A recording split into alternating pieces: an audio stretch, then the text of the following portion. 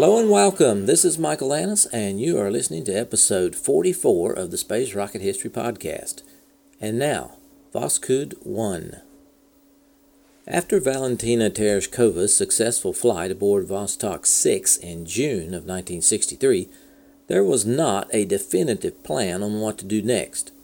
There was an existing request made to the Soviet government to build an additional 10 Vostoks, but that request had been reduced from 10 to 4.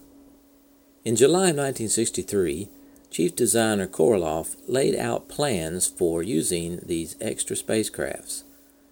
The plan called for a dogflight to high altitude that would last 10 days, an unmanned solo flight lasting 8 days, and a group flight lasting 10 days. These additional Vostok missions were intended to be a stopgap measure until the Soyuz would be available, supposedly at the end of 1964. The problem was the additional 4 Vostoks would not be ready until mid-1964. But the new Vostok capsules would be capable of carrying 2 cosmonauts instead of just 1. Korolev named the program Voskhod, which means sunrise in Russian. He was also working on a new and powerful version of his R-7 that had a highly capable upper stage. The new second stage increased the payload capacity from 5,000 kilograms to 7,000 kilograms. However, there was another factor involved. Premier Khrushchev was not willing to wait until Soyuz for another space first. Khrushchev believed there could be no final victories in the race for space propaganda. He knew the U.S. was working on Project Gemini, which would carry 2 astronauts into space in 1965. So, as a means to upstage the U.S., Khrushchev ordered Chief Designer Korolev to fit 3 cosmonauts into the Voskhod spacecraft that was designed for 2. While the Vostok program was dedicated more toward understanding the effects of space travel and microgravity on the human body, Voskod's 2 flights were more aimed toward spectacular first. The objective of Voskhod 1 was to beat the U.S. Project Gemini to put the first multi-man crew in orbit. Adding a 3rd cosmonaut presented several technical problems, but weight was not one of them. Korolev's new R-7, also known as 11A-57, would handle the extra weight of 1 cosmonaut with ease. The real problem was fitting 3 cosmonauts into a space that was designed for 2 cosmonauts. Vostok's principal engineer, Konstantin Feoktistov, had opposed the conversion of Vostok to Voskhod, but he had changed his mind when Korolev promised to include him in the flight crew.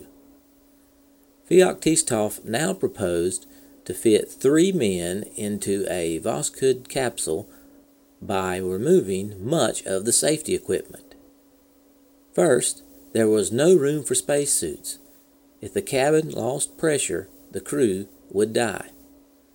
Next, unlike Vostok and later Soyuz, Voskhod had no launch abort system or escape tower, which meant that the crew lacked any means of escape from a malfunctioning launch vehicle.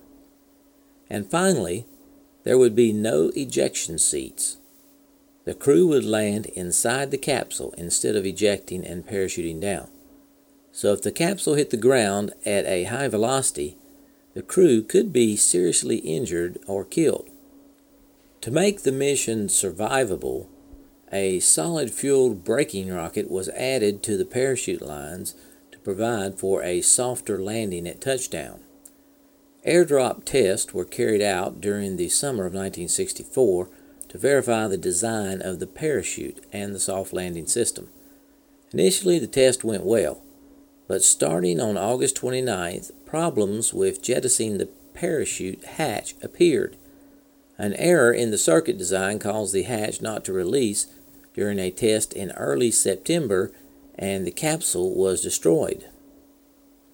The problem was corrected, and a final drop test with Korolev present just 9 days before the Voskhod flight on October 3rd cleared the system for flight.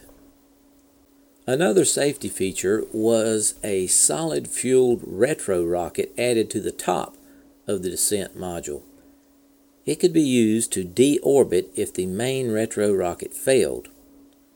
The original Vostok capsules did not need this feature because the Vostok capsule would naturally decay from orbit within 10 days, but the relatively lightweight Voskhod was well below the 11A-57 booster's lift capacity, meaning that it launched into a much higher orbit and would not decay as quickly.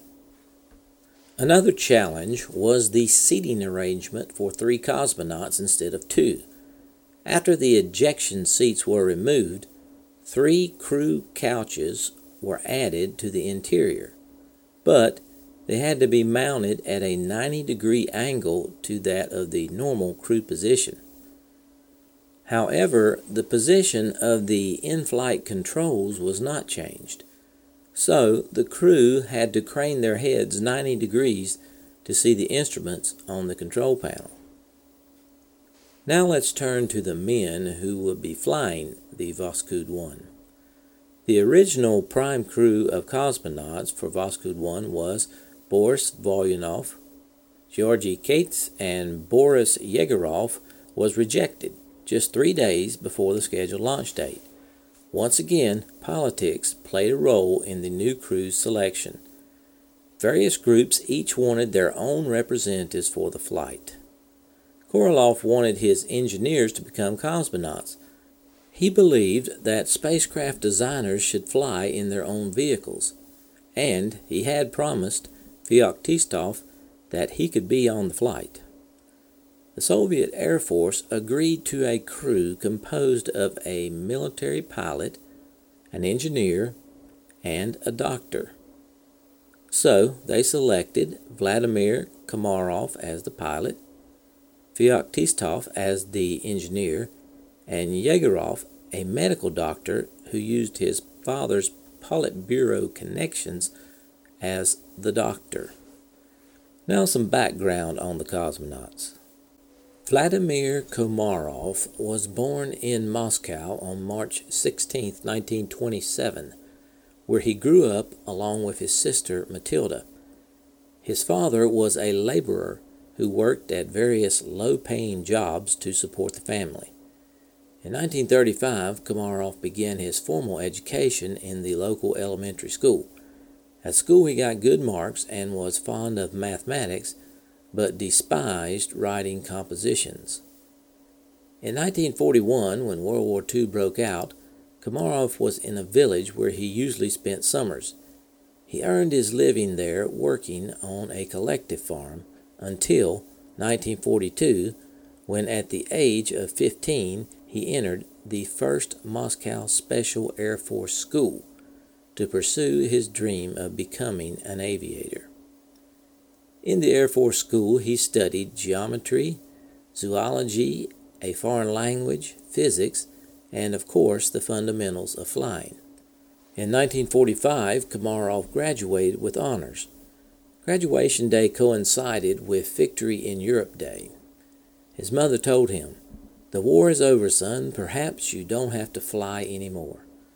But Komarov was already hooked on flying, and he wanted to be a test pilot.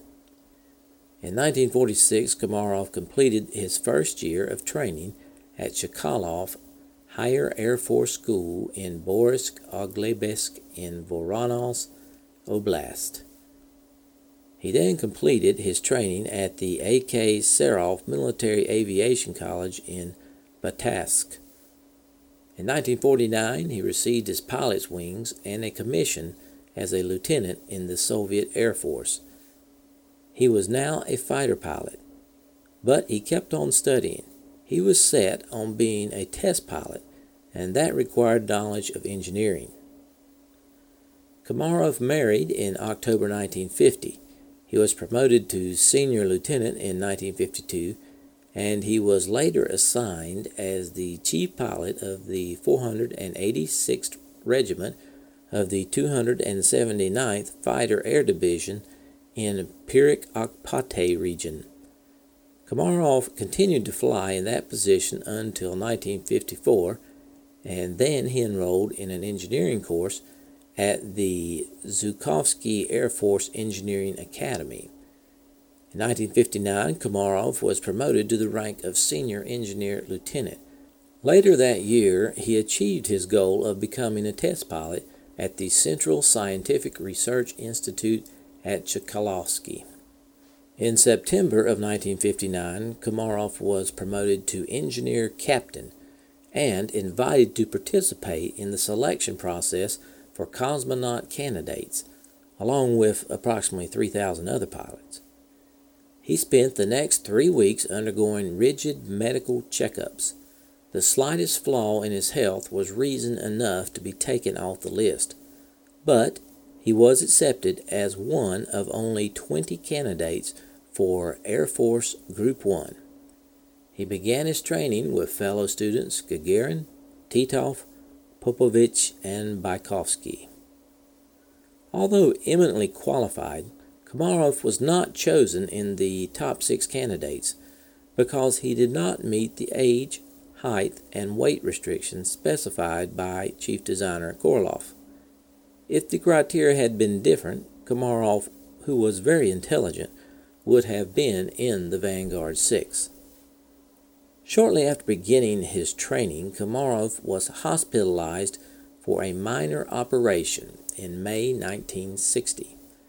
This delayed his cosmonaut physical training for 5 months. After that time, he resumed training and was scheduled as a backup for Popovich. However, during a regular workout in the centrifuge, the doctors detected an irregularity in his cardiogram. Ordinarily, this disturbance of the heartbeat has practically no ill effects, but to a cosmonaut it meant the end of his career. Komarov was removed from cosmonaut training. But he was determined to fly in space. He proceeded to prove that he was physically fit. After another rigid medical examination, he was pronounced fit, except for the slight irregularity with his heartbeat, and the doctors refused to clear him for flight. So Komarov appealed first to one, then to another top scientist. The command held a top-level council, and the decision was made that Komarov could be sent into space. By July 1964, only 7 cosmonauts remained eligible for the Voskhod crew, after some of them had been disqualified on medical grounds. On July 6th, Komarov was named as the commander of the backup crew for Voskhod 1. After much heated debate over several months about the selection of the crew between Nikolai Kamanin and Sergei Korolev, Komarov was named as the prime crew commander on October 4, 1964, by the State Commission, just 8 days before its scheduled launch.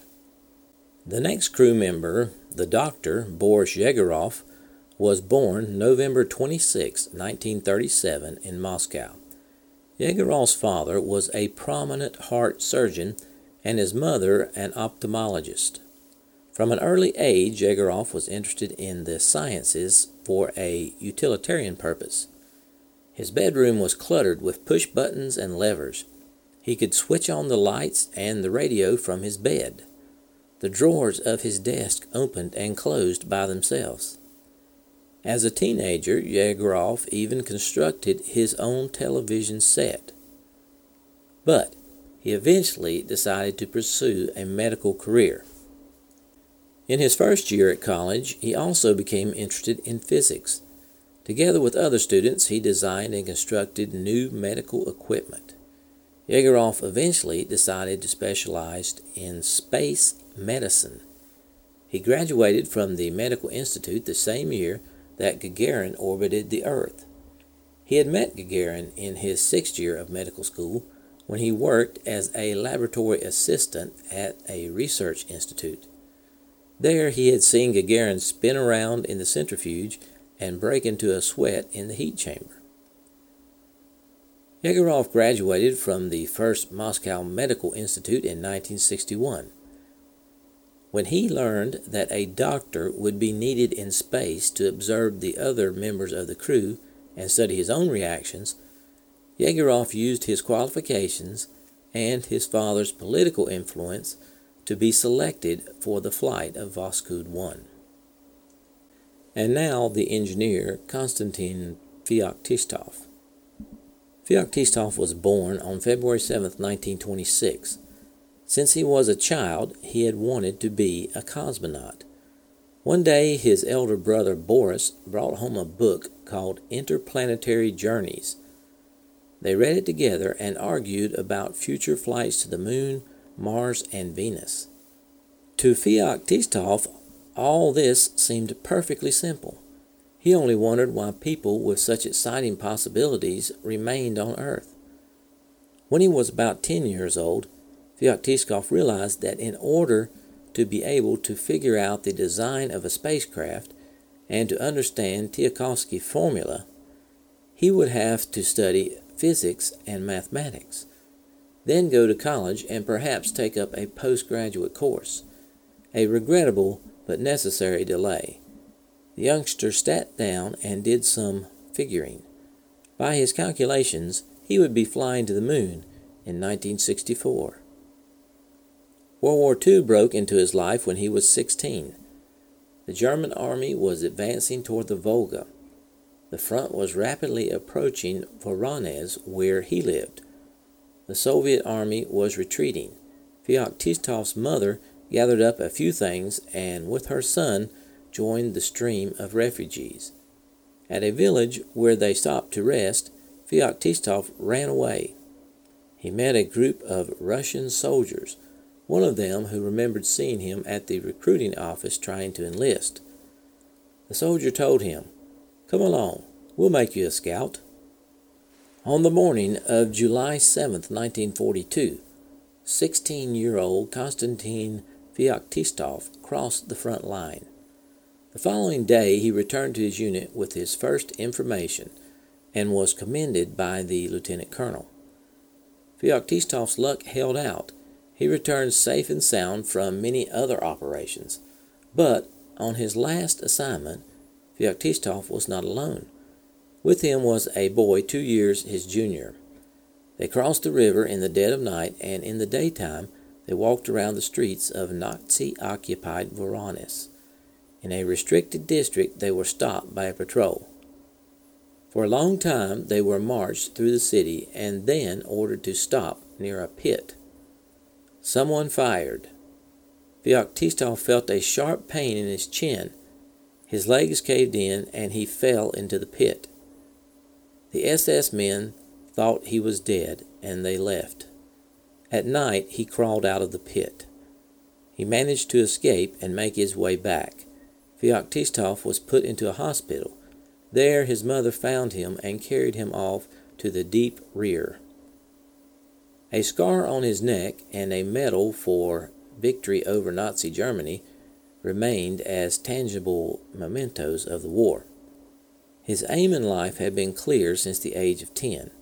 At 19, he had lost none of his enthusiasm, but the road to its attainment was uncertain.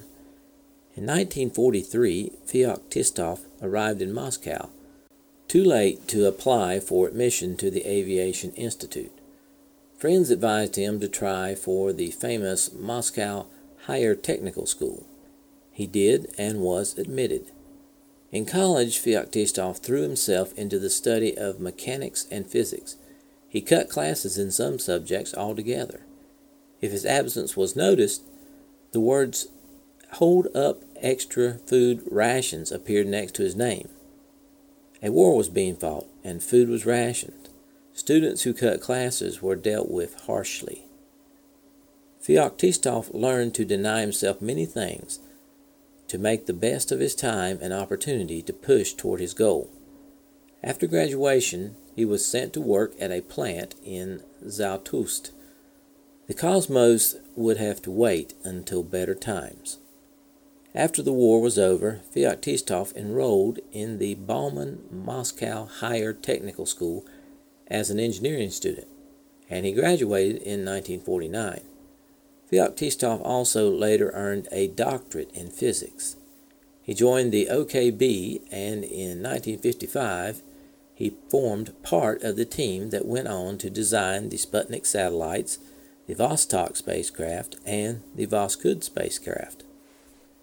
In 1961, preparations were underway for the first manned space flight. Feoktistov presented himself as a candidate. However, chief designer Korolev turned down his offer. Feoktistov repeated his request before every new flight until his perseverance was rewarded. In 1964, the engineer was selected for the crew of Voskhod 1. But to Feoktistov, the Voskhod flight was only a prelude to his lunar flight.